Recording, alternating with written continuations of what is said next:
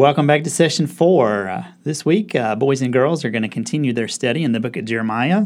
And actually, this is the last week that we're going to study this book for this quarter. And Jeremiah, as with any other prophet, always had messages of disaster that was coming if the people continued in their ways. But Jeremiah also, like other prophets, offered a message of hope and a promise for Israel's future. And that's really what we're going to be studying today.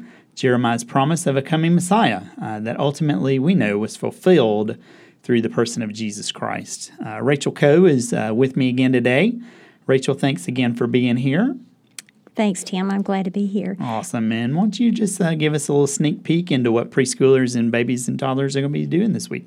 Well, that's pretty cool that you use the word peek, because one of the activities that babies and toddlers will get to enjoy with their teachers is called Peek and See Pictures. And teachers are going to be challenged to help babies just get a glimpse, and toddlers as well, get a glimpse of the power of God and His love for His people. And through Jeremiah, God wanted the people to know that He would bless them, that He loved them forever, and that would never change, and He would be their teacher.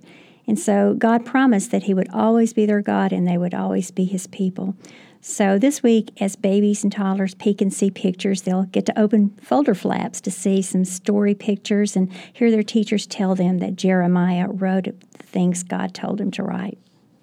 Awesome. Jeremiah did write those things that God told him to say, and kids are also going to hear of Jeremiah's promise of a coming Savior.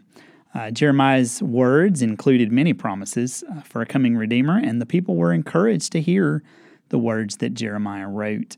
Today, boys and girls are going to know that Jeremiah's promises from God talk about Jesus. And many years before Jesus was even born, God promised people that the Savior was coming.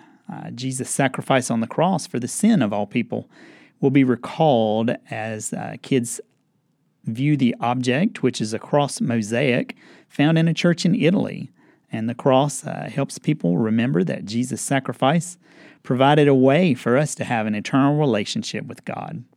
Along with Jesus' sacrifice, Jeremiah's words of promise in Jeremiah 31:33b are this week's memory verse. And these words were fulfilled just as God promised to write His words on people's hearts instead of the tablets of stone that they had.